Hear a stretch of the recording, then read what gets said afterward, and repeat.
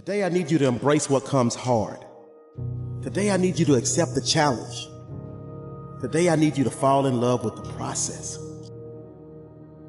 There will be plenty of opportunities to get discouraged, to lose your passion and think that it's not meant to be.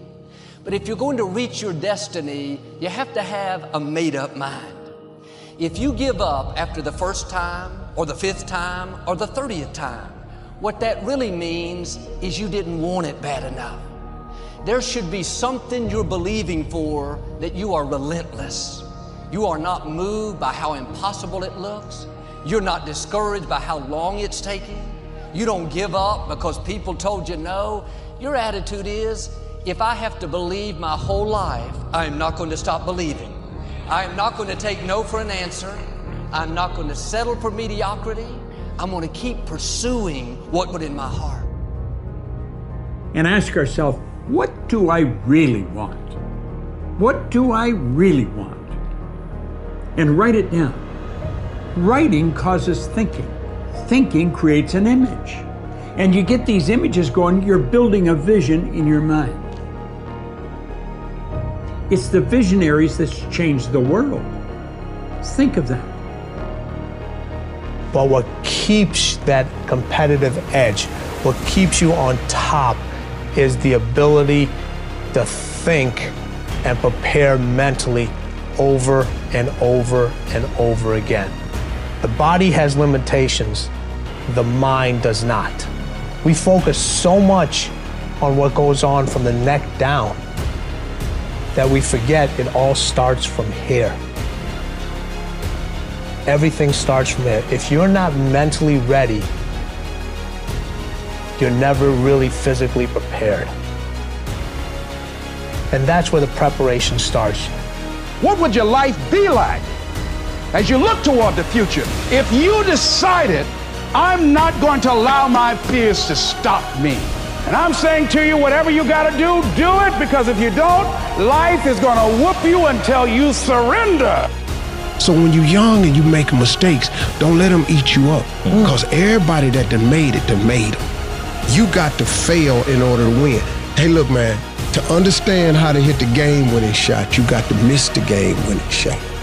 You know, you got to be tough because the road to success is always under construction. It's never a clear path to success.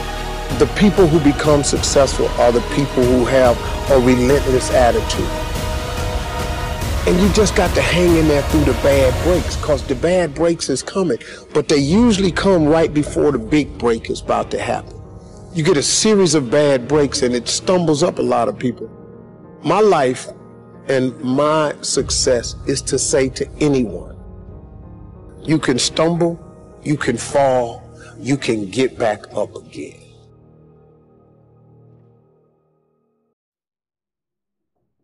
No matter what you face, no matter how bad it is going to be, when there is a challenge, and by a challenge I mean anything in life, any challenge, anything that you're facing, the only way to overcome the challenges that you face is to start walking. Take that step every day, no matter what you are facing. Get up and start walking. I have the ability to see the end before the beginning even begins. And what that means is I know that to get to the very end, I can see it right now. So before I went to Buds and I was losing all this weight and shit, I saw myself walking across the stage at 191 pounds. That's what I had to get to get into the door. I saw myself 6 months, a year later, whatever it's going to take me to do it. I saw myself walking across that stage, getting that certificate of graduation from Buds. And I was able to be there at 300 pounds. And that feeling that I was nowhere near that feeling, I was able to put myself there 1,000,000 times every day. And that feeling of like, my God, that is going to feel amazing. That's what made me suffer. That's what allowed the pain to be real and say, this is worth it.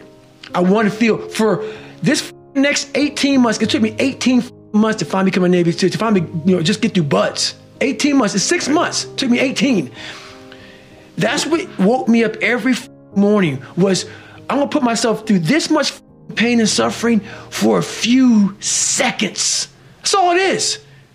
A few seconds of joy. And it's so worth it, man. I said, people don't get it. So I'm able to put myself at the finish line, even though I have no finish line, but at the finish line of an event before I even start the and say, how are you going to feel at the end of this? Visualizing is my biggest tool of life. That's why I've been able to put myself in cold water, put myself in a 100-mile race millions of times before I've done it. And I'm able to go through the race and see how I'm going to feel at mile 50. Almost to the exact feeling. Right, so when it comes up, it's no surprise. It's no surprise. I've already done this a million times. I recommended the last time I was here, the little book, Richest Man in Babylon, and I said, I've lectured now to over 3 million people. Guess how many have actually gone and got this little book? Answer, very few. My best guess is 10%. Such an easy thing to do. This little book, number one, is easy to find. Number two, it's easy to buy. The most you can pay for it, $6, $7, $8. You can borrow that from your kids. But if it's easy to find and easy to buy, and if it's easy to read, why wouldn't everybody go get it? We don't know. I don't know. Nobody knows. Here's how profound it is. Some do and some don't. Now here's the numbers. About 10% do. We don't know the mystery of that. And I'm telling you, 10 years from now, those numbers will still be the same. The numbers don't change. Only the faces change.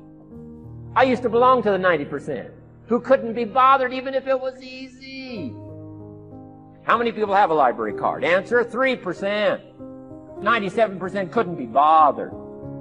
Guy specializes in happy hour, but he doesn't have a card. And now readily and quickly blames the government and blames his company and blames the pay scale. Here's my advice to you today. Walk away from the 97%. Don't talk like they talk. Don't go where they go. Don't act like they act. Don't specialize in what they specialize in. Throw away the blame list they cling to. You got to be consciously conscious today because your environment can hypnotize, mesmerize, and paralyze you. The other thing is take full responsibility for your life. Oscar Wilde once said, responsibility is what we expect from somebody else. This is very true. Most people dread accepting responsibility. That's just a fact of life, and we can see it in operation every day. We can see ourselves getting hot under the collar when the dentist keeps us waiting, and we're sitting there reading old magazines when our appointment was 30 minutes ago. And we don't stop to think that we forgot to mail in this month's mortgage payment. We can see ourselves growing angrier and angrier because a business contact is supposed to call at noon, and here it is almost 2 o'clock, and the phone still refuses to ring. But we don't stop to think about the calls we ourselves have forgotten to return while we've been so busy fuming. We can see ourselves writing an angry letter to the airline because a flight was delayed, but we don't write an angry letter to ourselves when we're late for something, even though that might not be a bad idea at all. Yes, we can see avoidance of responsibility all the time in both our personal and professional lives. And here's something else we can see just as often. We can see that most people aren't as successful as they wish they were. Do you see there's a connection between these two very common phenomena? I certainly do, and by the end of this session, I hope you'll agree with me. I hope you'll understand that it's in your best interests to take responsibility for everything you do. But that's only the beginning. I'm also going to suggest that many times it's even best to accept responsibility for the mistakes of others, especially when you're in a managerial or leadership role. I can hear you saying, what?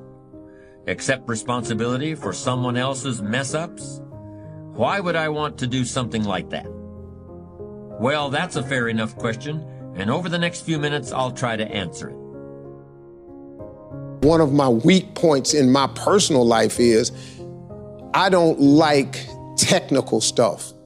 So even though I have to be on Twitter and Instagram and Facebook, I don't care for that. So guess what? I find somebody who loves to do that. You know, I find somebody who has a strength where I have a weakness and I partner with them. All you're trying to do is get to the goal.